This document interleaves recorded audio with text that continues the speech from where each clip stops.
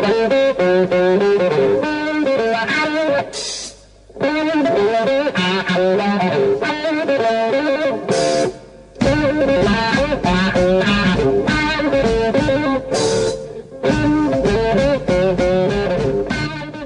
of the reaction to our bankruptcy, to the drug epidemic, to city services in certain cases just collapsing, was to give up on the Black Power agenda of an earlier generation and to say, look, let's just get Black leadership in there that can make the city work. My older brother, Leonard Peltier, who was the kindest person that I ever met. You know, he took care of us. He took care of the women and children. He provided food. He provided counsel to the young men around the community. I don't think that they really see it yet, that this is displacement, it's discrimination, and that they want to push Black people out of the city.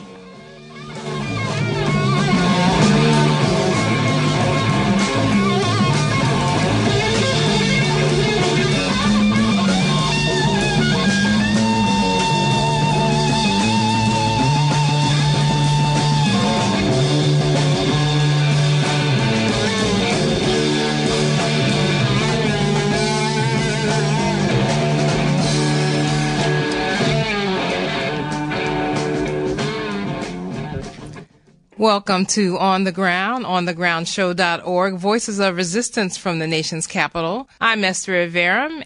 Today, part 2 of our series, Black Power, 50 Years in D.C., 1966 to 2016. This year marks the half-century anniversary of the call for Black Power in this country in 1966. At that time, liberation movements in Africa, Asia, and the Americas were rising up against colonialism and all forms of capitalist, European, and American hegemony.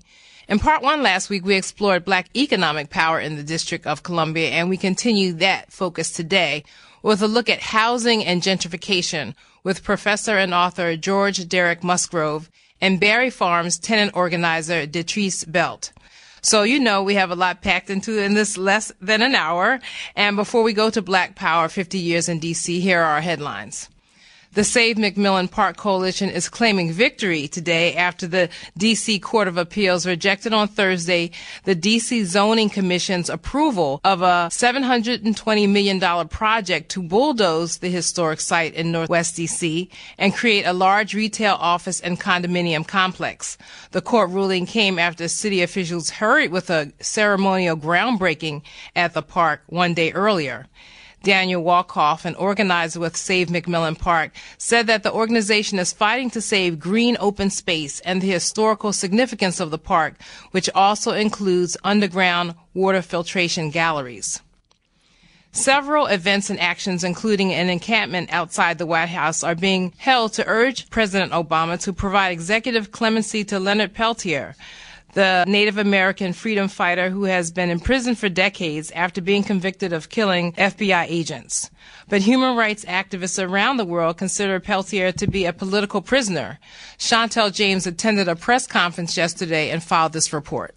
With little over 1 month left until President Obama leaves office, activists and members of the public gathered at the National Press Club on Wednesday to champion the freedom of Leonard Peltier, the Native American activist who was falsely accused of killing 2 FBI agents and sentenced to 2 consecutive life sentences 41 years ago. There was a panel composed of Cynthia Dunn, Leonard Peltier's attorney and a former federal prosecutor, Justin Mazzola of Amnesty International USA, John Dulles, former regional director of the U.S. Commission on Civil Rights, Jean Roach and Norman Patrick Brown, survivors of the incident in Oglala, as well as Chauncey Peltier, Leonard's oldest son. Panelists outlined the details of the case, which may be one of the biggest miscarriages of justice in the U.S. judicial system's history. They stressed the need for President Obama to finally pardon Peltier so that he can spend his last years with his family. Norman Brown shares his memories of Peltier. My older brother, Leonard Peltier, who was the kindest person that I ever met. You know, he took care of us. He took care of the women and children. He provided food. He provided counsel to the young men around the community. The reason why I'm here is I believe that he didn't have that ability. He didn't have that heart to do what he's been accused of. To ask for clemency for Leonard Peltier, you can call the White House at 202-456-1111 or 202-456-1414. This is Chantal James reporting from the National Press Club for On the Ground. Also, actions continue in support of the Standing Rock Sioux Nation and against the $3.8 billion Dakota Access Pipeline, even after news earlier this week that the Army Corps of Engineers has denied the permit for drilling beneath water sources, including the Missouri River, which provides drinking water for millions. The Stand with Standing Rock No DAPL March on Washington kicks off tomorrow, Saturday, December 10th, 2016 at 2 p.m. from Freedom Plaza here in Northwest D.C. and will go through the National Mall and over to the National Museum of the American Indian. There are protests being organized around the world on tomorrow, December 10th, in honor of UN Human Rights Day. And those are our headlines and happenings. When we come back, Black Power, 50 Years in D.C., 1966 to 2016 with Professor George Derek Musgrove. Stay with us.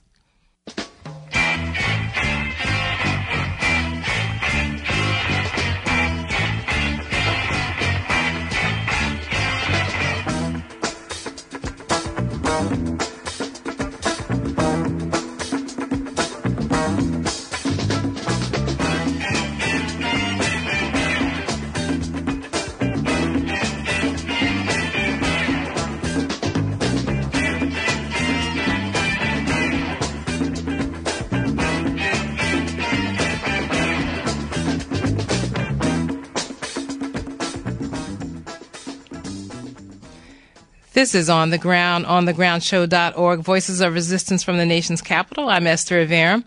Well, this year marked the 50th anniversary of the call for Black Power in this country in 1966.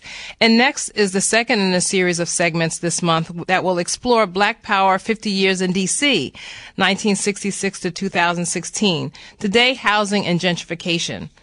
Between 2000 and 2015, the district's population expanded by 100,000 people to a total of 672,000 roughly. And that was the first increase in a half century. Most of the influx was from young white professionals, and so the percentage of African Americans in D.C. decreased from 60% to just less than half. To help us unpack this change and what this change means, as well as the history, I sat down this week with George Derek Musgrove, Associate Professor of History and Affiliate Professor of Africana Studies at the University of Maryland, Baltimore County, and he's also co-author of Chocolate City, Race and Democracy in the Nation's Capital, due out next fall from UNC Press. This is the first part of our talk. When we look at the big picture in terms of Black economic power and housing in D.C. in the last 50 years, what are some of the important elements that we have to consider? So I think there's two things. I mean, one is that you have to have enough money sort of in the private market just to be able to buy stuff, right? And that really deals with jobs. And then the other is access for poor people to housing in a city that, to a certain degree, doesn't have the same problems of most other post-industrial cities because its major industry is never going to leave the downtown. And that's, of course, the federal government, right? So I'll start with the jobs part and then get to the other part, which is really a hint at gentrification. Mm-hmm. So the first thing is that when the city gains home rule in the mid-1970s, African Americans in D.C. are one of the most affluent Black populations in the country. But that really isn't saying a great deal. Because Black folks are really overwhelmingly poor in comparison to their white counterparts around the country, right? So we're rich as compared to other Black folks, but we're not rich as compared to the white folks among us with whom we're competing for housing, right? And so the focus of the Berry administration is to change that. The Berry administration does two things to get more money in Black folks' pockets, right? The first is that it hires tons of Black folks. The bureaucracy is already huge when Marion Barry gets into office. It's about 44,000. By the time he leaves office, it's about 48,000. But there's a conscious decision on the part of the administration not to trim the bureaucracy, something that was actually something he had considered when he was running for office in 1978, with the realization being that those jobs bolster the black middle class. The other is to tremendously increase the number of black businesses or black contractors by rapidly increasing the number of contracts that black businesses have with the city government. The numbers are really quite staggering. This is one of the genuine successes of the Barry administration. 1978, when Barry comes into office, or when Barry's elected, the city does 7% of its business with black folks and black businesses. By 1985, right before he runs for his third term, it's 35% of city business. And Cortland Cox, his old SNCC comrade, is in charge of minority business recruitment. And Cortland is absolutely single-minded and ham-fisted in the manner in which he pushes to increase those numbers. Sherwood and Jaffe in Dream City just say, look, there's no corruption here. The deal was on the table. If you don't hire black folks, we don't hire you, right? And that's literally how it went. Cortland, when he first got in his position in 1979, just said to all of the agency heads in the entire city government, if you can't hire some black people, go look for a new job. And so that's how they are able to increase the number of black contractors by a multiplier of 5 within just 7 years. I mean, that is astonishing. And that puts a lot of money in people's pockets. That allows black middle-class folks to get houses in Petworth, in the Gold Coast, and for many city workers, in much of the black middle-class Northeast. And at this very same time, Prince George's County is opening up to black people. And black folks, black middle-class people, like other middle-class people in cities around the United States of America, are interested in newer houses, bigger lawns, and better schools. And PG County has all of those things. Really? They had better schools at that time? At that time they did. And remember that the D.C. public schools are really plunged into crisis by desegregation, right? Black schools are already bad pre-desegregation. They're overcrowded. Teachers aren't getting the resources that they need. And desegregation just ends up spreading that problem to the entire system. And so for a lot of middle-class people who have the choice, it makes sense to leave. And they do. Now, the problem with that, as far as the Barry administration is concerned, is that all of this money that you're investing to create a black middle class then moves beyond the jurisdictional lines that allows you to do all the things that you want to do, right? If you work for the city government or the federal government or have a contract with the city government and you live in PG County, you're taxed in PG County, right? So the city's not only losing revenue, but it's also losing the people who are the most likely to keep the schools up, to, in the parlance of the time, to be role models to poorer people, although that's deeply problematic, right? And so right when the city has put in place all of these policies where it could create a class-stratified black population, right, and really increase the black middle class and upper class, all those people then have the opportunity to jump the line into Maryland. Right? And I keep saying PG County because they don't go to Virginia. They don't really go in the same numbers to Montgomery County, although some do. They really go eastward into Prince George's County. There was a figure late in the 80s, early 90s, something on the order of 80% of the black people in PG County came from D.C.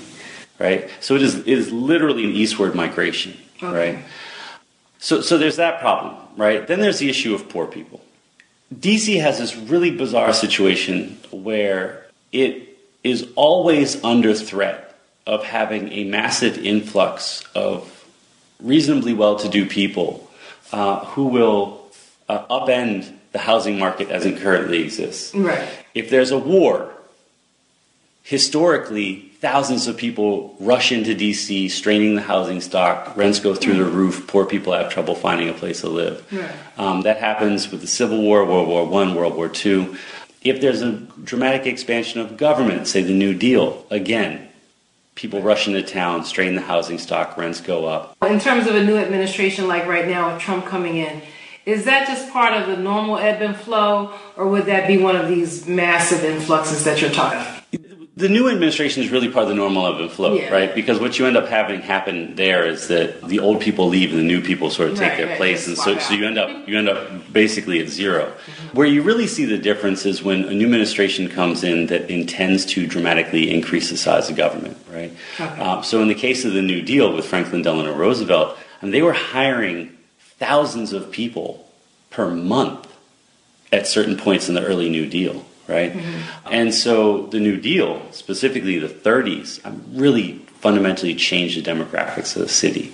With governments like the Trump administration, for instance, there's a difference in two ways. One is that we're part of a metropolitan area now in a way that we weren't in the 30s, right? Mm-hmm. So if you moved to D.C., you had to move to D.C. You couldn't move to, say, Bethesda or Silver Spring. They're just little towns at that point, right? And the commute would have been horrendous. But today you can live an hour from here and be fine. And a lot of people will do that. This is what happens in the 70s along those lines. A lot of young people who had sort of been through the counterculture, when they looked at the suburbs, they saw their parents and they saw the sort of spiritual death of little plastic houses that all look the same, with the same little people coming out of them every day. And they thought, I don't want that. I don't want to be the man in the gray flannel suit, to reference a popular movie from the time. And so what I'm going to do is I'm going to go back into the city. I'm going to live in DuPont Circle or Logan Circle. And I'm going to be among the people, right? And this sort of countercultural ethos kind of brings people back to the city. And in the 70s, you really see the third massive wave of gentrification to wash over the city. There was a wave during the New Deal. There was another wave during World War II and directly after because of the war itself and then the Cold War. And then there's another big wave in the 60s and 70s because of the counterculture and also because law firms and lobbying operations are expanding very rapidly at that time. And so there's a desire for in-town housing, particularly condos, by young childless professionals, right? Okay. And speculators see that, start snapping up houses in poor neighborhoods. When the economy doesn't really sort of grow the way they want it to, they just leave the houses, they board them up and walk away.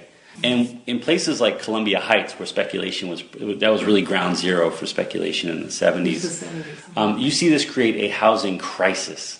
Boarded up houses everywhere, poor black people with no place to stay, even though there are empty houses everywhere. Okay. Right? And all of these speculators just waiting on the market.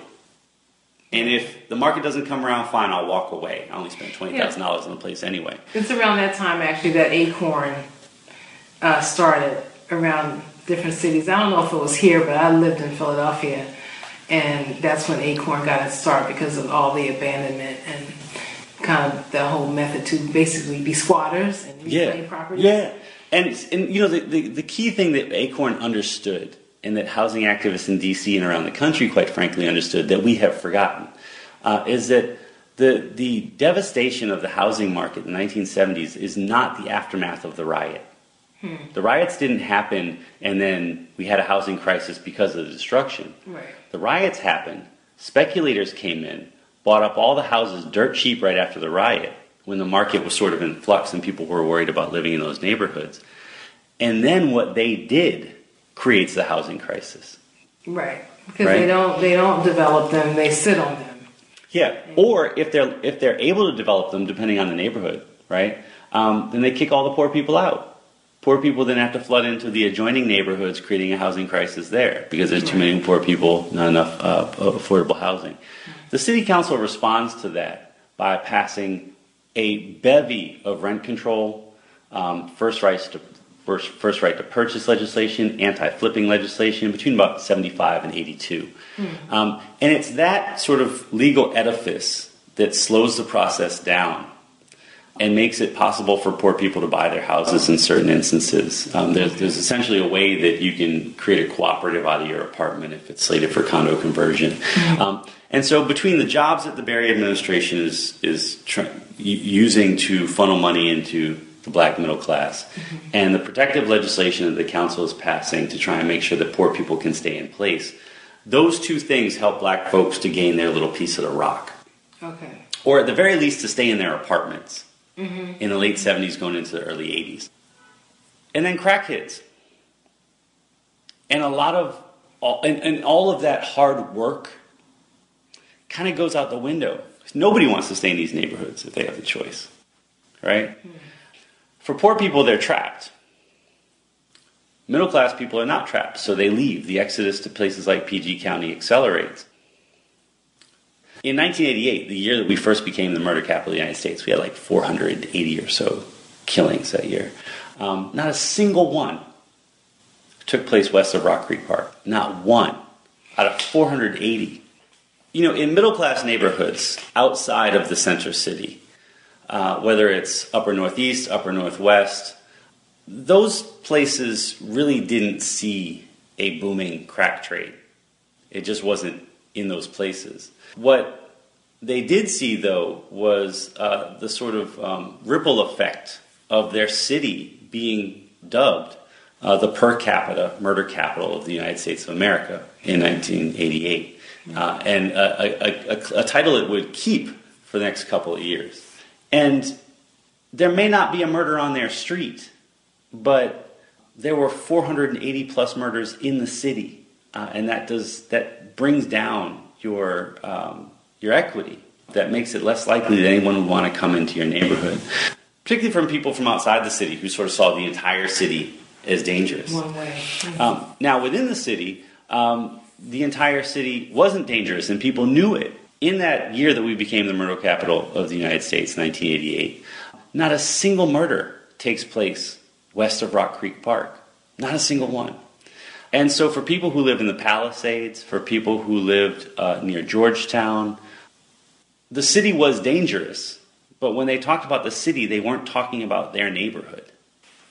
So what numbers do we have? So at some point, during this time continuum, there's still a black majority in the city.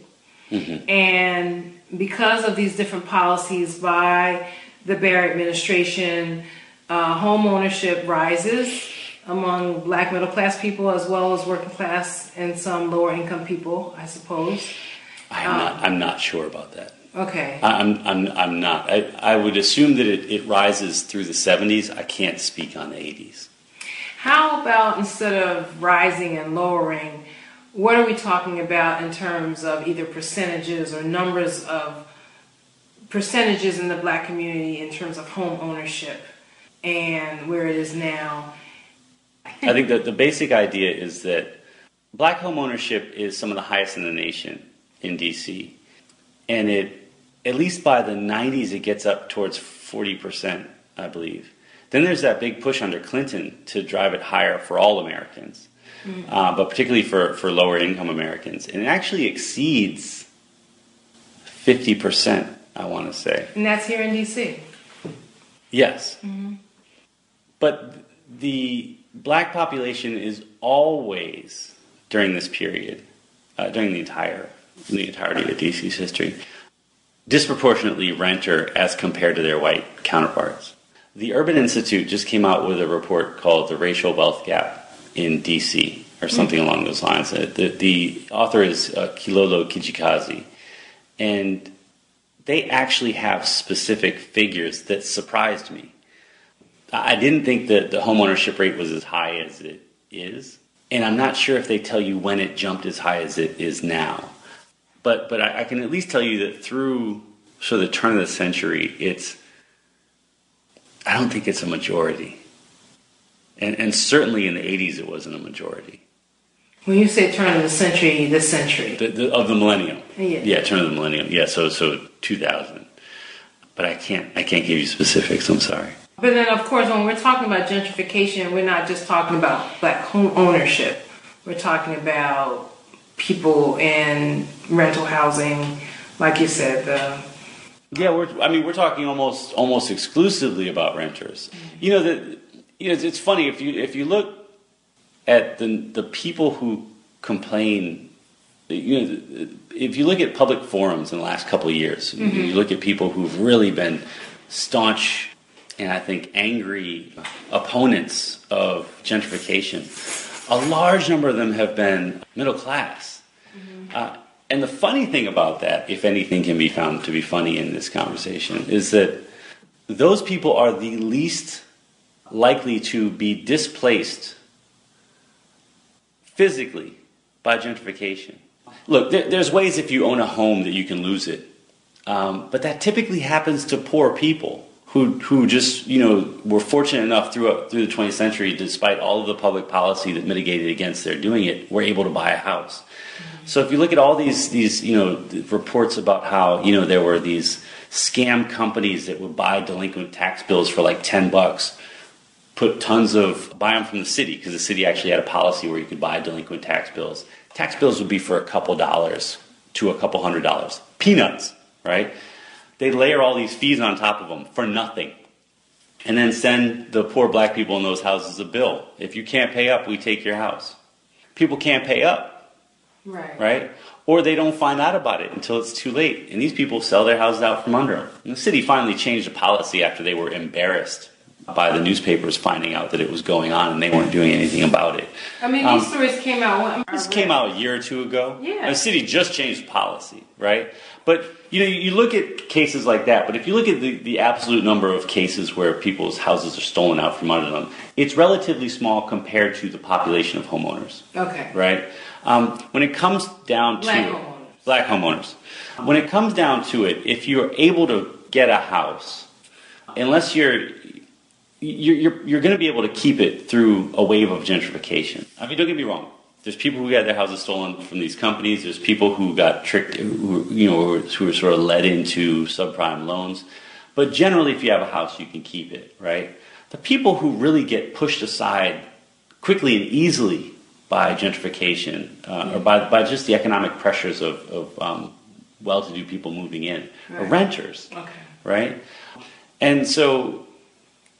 Usually when middle-class people complain about gentrification, what they're complaining about is that the city no longer feels like it's theirs. Or they're complaining about cultural alienation from their new white neighbors who lump them with all the poor black people, right? Or the fear of losing political power, which is particularly important for black folks because, quite frankly, so much of the small amount of economic power that we've been able to gain has been through the political process. Right, with what you just described in terms of what Barry did. Yeah, and not only that, but the history that we know is a history in which white people have used the political process to steal from us, right? And so when you look at it like that, you understand why middle-class people complain about demographic change and gentrification, but they're not actually talking about being pushed out their houses, right? Nobody can do that but the bank, and as long as they stay current, the bank can't really do that, in most cases. So when we're talking about people who really have a legitimate beef of being pushed out of the city, physically so, it's poor people, it's renters, right? It's public housing residents who are constantly having to deal with the city government and developers demolishing their homes with the promise that they're going to replace them with mixed income units, but messing up the process. Right. And then there's always the issue of what mixed income is. Yes.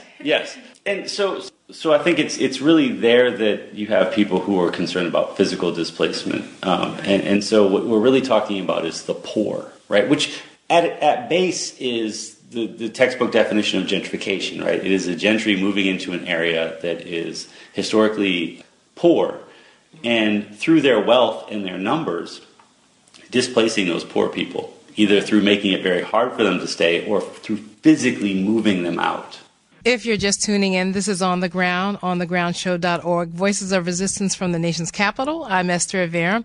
We'll be right back with more of my conversation about Black Power in D.C. with George Derek Musgrove, co-author of the forthcoming book, Chocolate City, Race and Democracy in the Nation's Capital, due out next fall from UNC Press. Stay with us.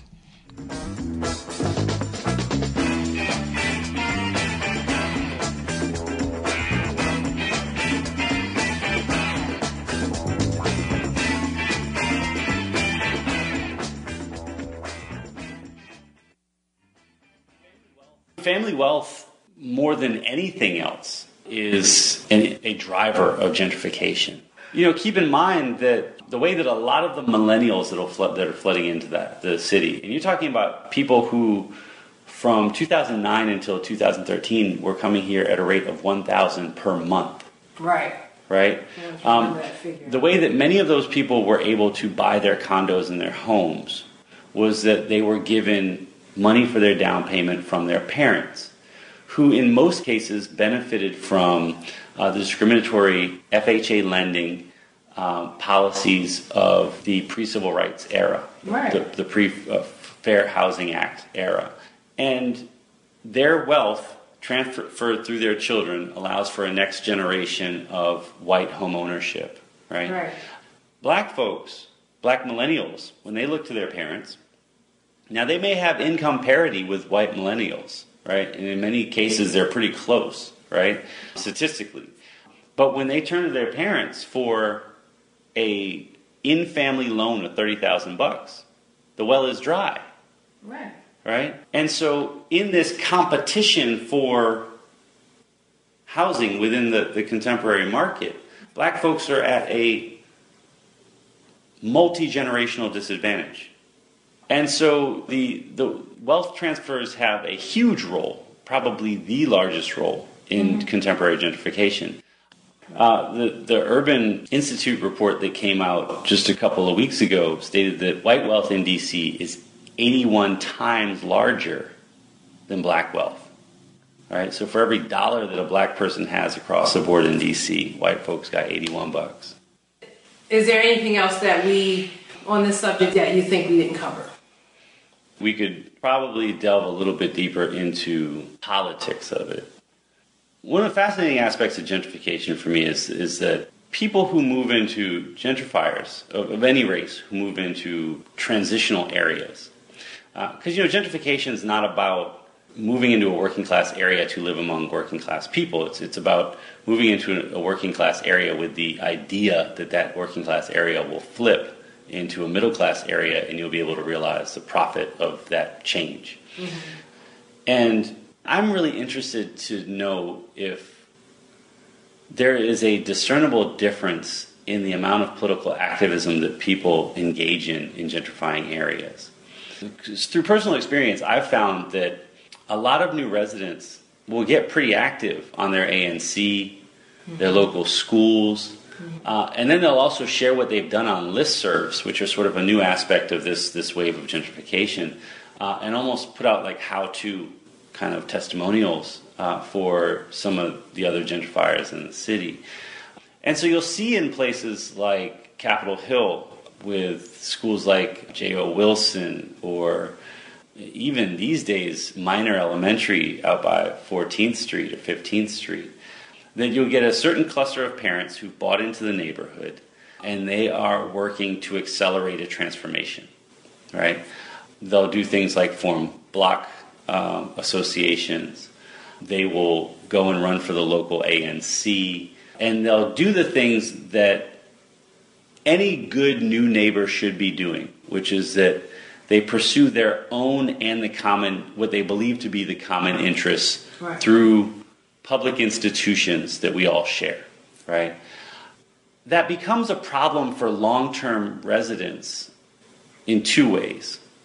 One is that their new neighbors don't necessarily know what their interests are, and unless they articulate them, there's sort of a low-level, undiscussed conflict that can just sort of erupt around specific issues. And so, for instance, there's bike lanes or Sunday morning parking in places like Shaw, right, where new white residents would be essentially angry at local churches for blocking people in during Sunday, but the churches have been doing that for decades, right? And I think largely because they weren't talking to each other, there was no way to just sort of mitigate that, right? It was my way or the highway on both sides.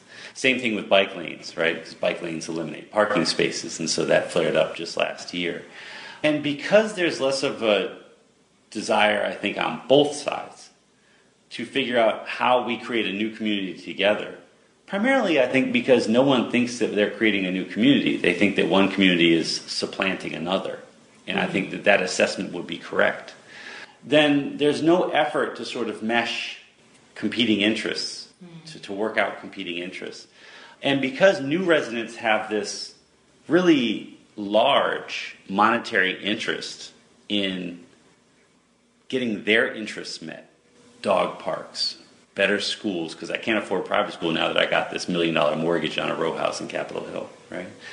Then they are pushed into the process perhaps a bit more forcefully and are able, either through the retreat of older black residents or the non-participation, to dominate that process pretty quickly. Mm-hmm.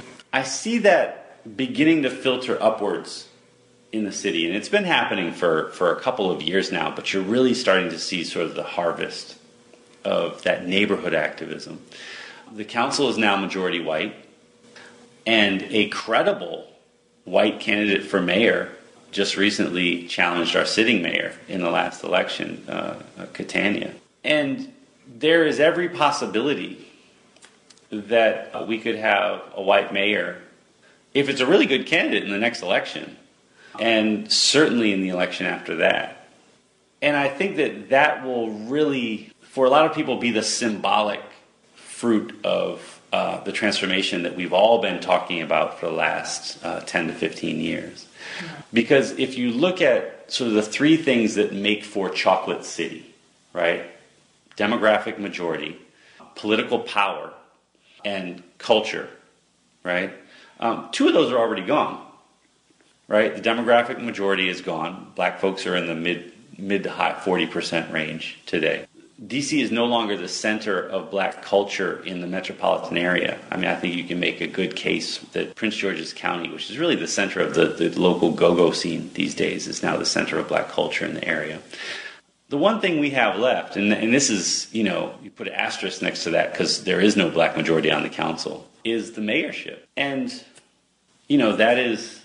And maybe that's just symbolic, too, if that office is just catering to the new... Well, there's no question about that. Yeah, I mean, I think to be fair about the mayorship, the mayor has not seriously worked to engage in that sort of black power effort of building black wealth since Anthony Williams was elected, right? And that was 1998. Williams was a self-declared new black leader, right? What are some of the things he did? Well, he build black wealth. Yeah, he didn't build black wealth. Oh, okay. Pre him. Okay. Yeah, so Barry's time in office is all about maximizing black political power, building black wealth, right? Like that's what he comes into office to do. Right. Right. So when he leaves, when he leaves, and this is a nationwide phenomenon. This is not a DC specific phenomenon. When he leaves, part of the reaction to his absolutely miserable management, he may have had a good ideological agenda, but his execution, particularly in his third term, was just garbage. Part of the reaction to that, to our bankruptcy, to the drug epidemic, right, to city services in certain cases just collapsing, was to give up on the black power agenda of an earlier generation and to say, look, let's just get black leadership in there that can make the city work. Now, the problem with that is that black folks are in crisis, right? They are not only suffering with the remarkable residue of hundreds of years of segregation and disinvestment, but they're also suffering with new problems: AIDS, crack, the Reagan and Bush administration's disinvestment in the cities, mass incarceration, right? So they still need disproportionate help from the state, the only agency, large and powerful agency, that's responsive to their needs, at least in the places where they are a majority of the electorate, right? And the basic calling card of the new black leadership is to walk away from that responsibility and say, my only job is to be a brown white mayor. It's to make the buses run on time. It's to make sure the leaves get picked up every fall. Right? And what that does essentially is it leaves in place this remarkably unequal racialized society. Black people are poor and they stay poor. Right? Black people are dealing with mass incarceration and they continue to. Right? When you layer on top of that by making the city work well and by restoring confidence that the city will continue to work well in the future, all of a sudden wealth pours back into the city. It's a racialized society, so wealth is disproportionately white. So white people disproportionately move back into the city. The poor black people who should have been getting that disproportionate extra help from the city and didn't get it are now being swept aside. And I should just point out that Anthony Williams adopted gentrification as financial policy. And he had to. In 2002, he did a study of the city's finances. And the city, had been in the black for, I think, 6 years straight. And we were even running small surpluses. But when he looked at our long-term finances, he was worried. Because 60% of the people who worked in the city lived outside the city, and we couldn't tax their paychecks. Within the city itself, 40+% of the land is not taxable. It's owned by universities, embassies, the federal government. And the only way that he could see for us to be able to increase the amount of money we take in tax dollars as a city was to increase the number of well-to-do people who lived in the city. And so right after he gets this report, this is late 2002, he goes out in January or February 2003, and he says, I am announcing a new initiative to attract 100,000 middle-class people back to D.C. And in 2003, the idea of 100,000 well-to-do people rushing back to live in D.C.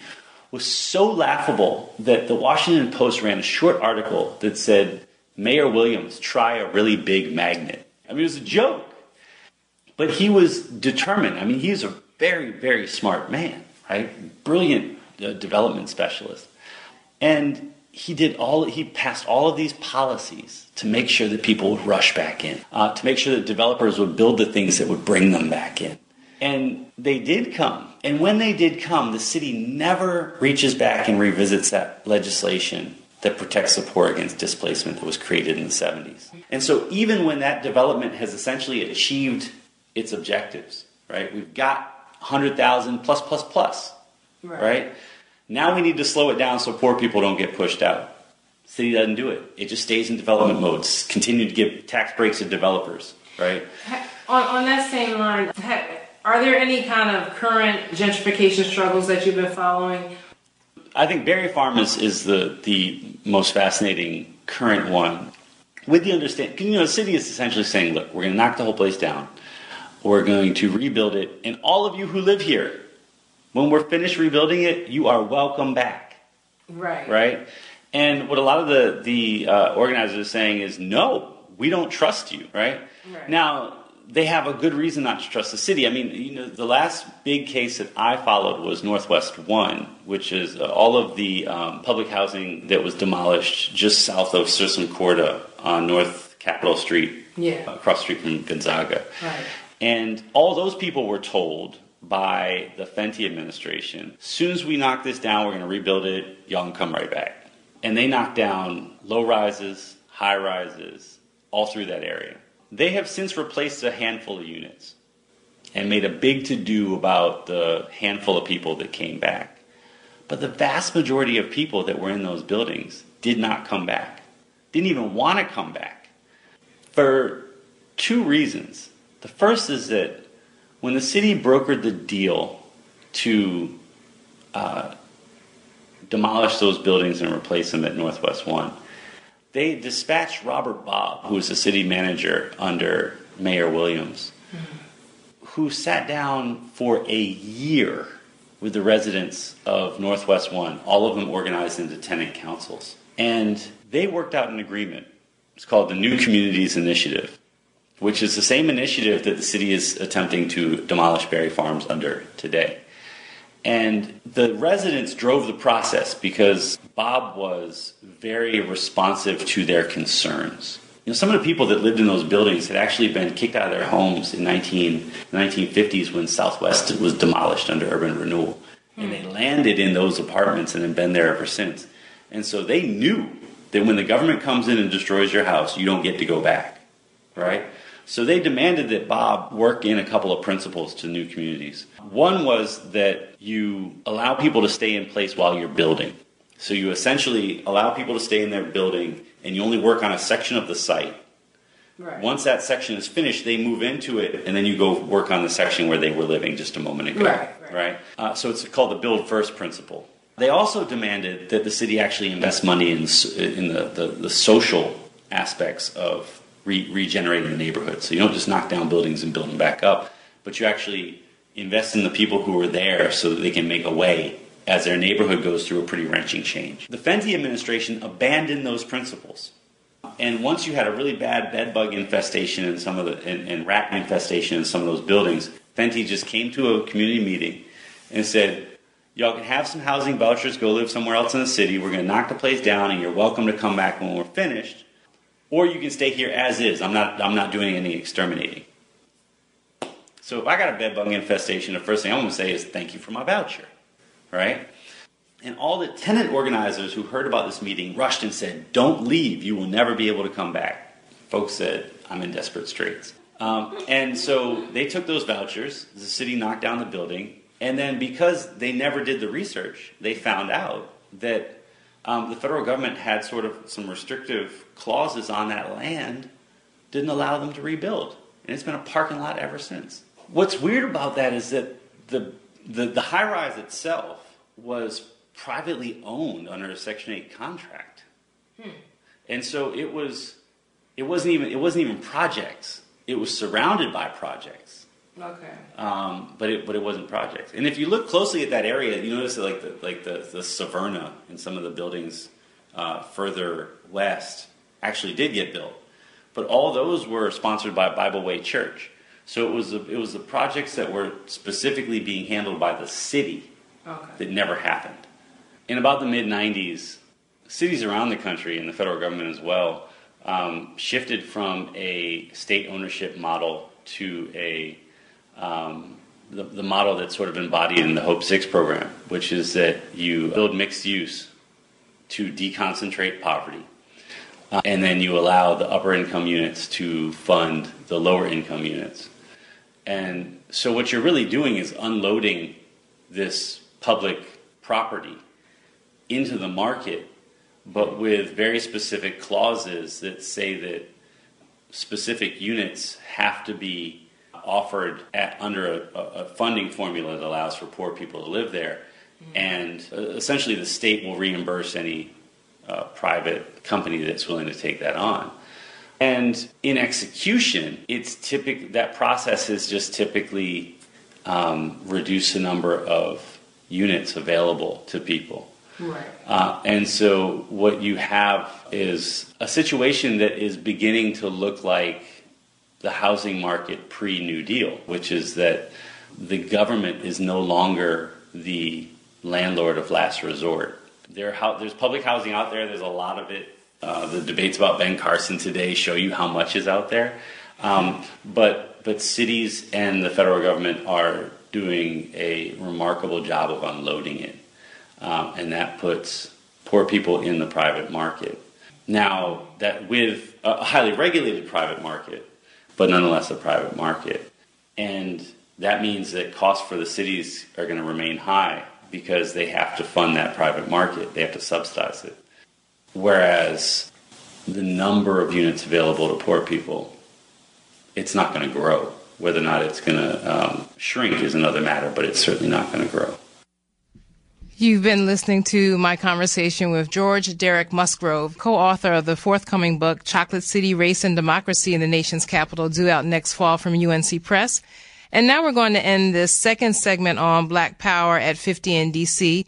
with the voice of Detrice Belt, a resident and tenant organizer at Barry Farms, the public housing complex built on land settled by formerly enslaved Africans after the Civil War.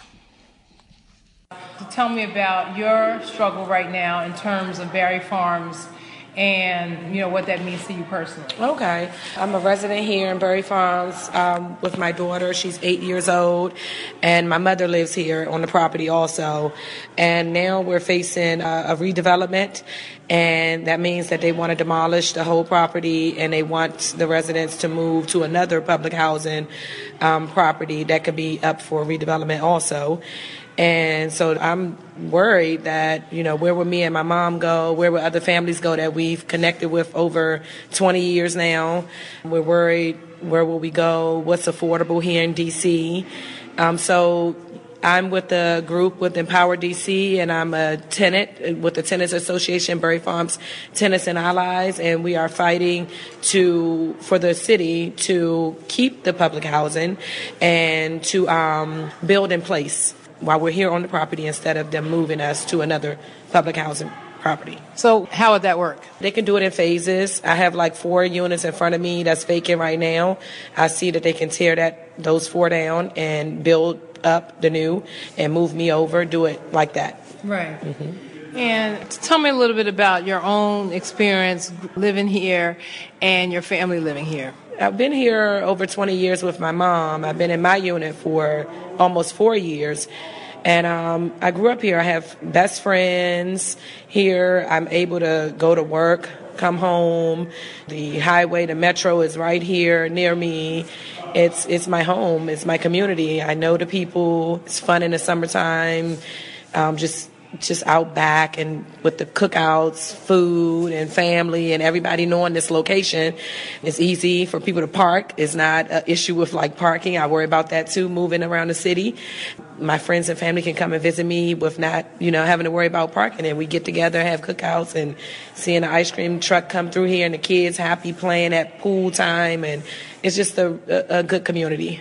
So the picture that you paint is very different from what the corporate media paints about Berry Farms. Usually when we hear about it in terms of the news, people talk about violence, they talk about just negativity and crime instead of family life. So tell me a little bit about, and they also don't really give the human element in terms of who lives there. Like, people have jobs and they go to work. So tell me a little bit about yourself and growing up in Berry Farms. Crime happens everywhere, and in Berry Farms, there was a lot of crime here that I've witnessed over the 20 years, but most of it I came to realize was not even people who lived here, and also just a lot of things that were going on. It was a lot of break-ins, and everything came back to, it wasn't people that lived on this property, and so I don't, really worry. And now it's less people living here on the property, and it's less crime. I'm a dental assistant. I know that a lot of people, they always say that. I read some blogs. I try to stay away from it. I was reading comments that people would say that people there are just looking for a handout, or people there are just, they live rent free. They don't have to pay anything here. But that is a lie. Most of the people who live here work. They work. And it's a lot of people here that have college degrees and cars. And so people work really good jobs, government jobs. They have different fields of work. It's a lot of people who work on the property. Now, we're here in this really nice recreation center, and this is the first time I've actually been here. This is a really nice place, and one of the things that I've heard people say is that they feel that these facilities are being built for somebody else, that schools and do you feel that the city is listening to you, and do you feel that they really want to renovate for you and the people here? No, I don't think they want to renovate for us. I do believe that they planned on this property going to somebody else, not the residents that currently live here. That's why they want to move us off the property and tell us that we'll be able to come back. And the only reason that they gave us for not being able to do it in place, whereas the redevelopment, they said that we will be with noise, and we didn't want to go through, we don't want you residents to go through the noise and your water being cut off or your lights being cut off. But yet we had the rec built here, the Berry Farms rec. We had Homeland Security built around us, and we also had a renovation with the property manager's office was built. All this was done, and we had to deal with water being cut off, electricity. So we're ready for it. The residents here don't mind if we have to deal with any type of, anything that's we're fine with that. We don't mind. We can get through it as long as we know that we're going to be in a new unit. So this piece is looking at 50 years. So tell me a little bit about the background of your family. Are you all native D.C. people? And tell me a little bit about your family background. Oh, yes. I am born and raised in D.C., and my family, most of my family that I know are since I've been little has been living in D.C. I think some of my family maybe have come from Greenbelt, Maryland, or a part of Maryland, but mostly a lot of my family, we live here in D.C. My grandmother, my mother's here, my uncles, my aunts, everybody I know live in D.C. So that's, and they were born here. Yeah, and that's another thing. I don't want to have to move somewhere far away from my family when everybody's here in D.C. So I spoke to a woman last week whose family is also from D.C., and what she feels is similar to what you're talking about. She feels like she's been through a lot here. She says she went through the crime wave, she went through Reaganomics, she went through everything here, and she doesn't feel like now that the city is finally having some success in terms of, stability, that she's going to be displaced. Do you find that working with the other tenants that they fear that being displaced? I don't think that is really... I think with some residents, it resonates that this is wrong, what the city is trying to do with us, with the residents here in Berry Farms. I think that a lot of people I speak to, they do recognize that this is, wrong, that this is something that, we heard this before. But some people I also know, I don't think that they really see it yet, that this is displacement, it's discrimination, and that they want to push black people out of the city. Before you lived at Berry Farms, where did you live before? I lived in Potomac Gardens, and that's also a public housing. So where do things stand right now? What do you want the city to do? Right now, we want the repairs in Berry Farms. We have a lot of, while we're here waiting for this redevelopment and whatever is to happen, we have still a lot of units that are needing repairs. Right. Where people are living. Yes, people are still living on the property, and it's a lot of repairs that we want done while we're waiting for the redevelopment. That was the voice of Detrice Belt, a resident and tenant organizer at the Berry Farms Public Housing Complex in D.C. To round out the second part of our series, Black Power, 50 Years in D.C., 1966 to 2016, Part 1 from last week on labor is posted on our website, onthegroundshow.org, and this will be posted there too. Join us next week for Part 3. This series is supported with a grant from the D.C. Commission on the Arts and Humanities. And that will do it for us on The Ground, onthegroundshow.org, Voices of Resistance from the nation's capital. A special thanks to Chantel James, Michelle Roberts, Michael Byfield, and Floyd, DJ Wahid Aaron for their contributions to the show. Thanks to our engineer, Michael Nasella. You can reach the show at onthegroundshow.org, where you can now listen to all of our shows and past shows. Please like our Facebook and Twitter pages at On the Ground Show. I'm Esther Averum. I'll be participating in the opening reception for the Black Artists of DC's exhibit at DCAC, the District of Columbia Arts Center in Adams Morgan tonight. Raise your voice out there. Peace.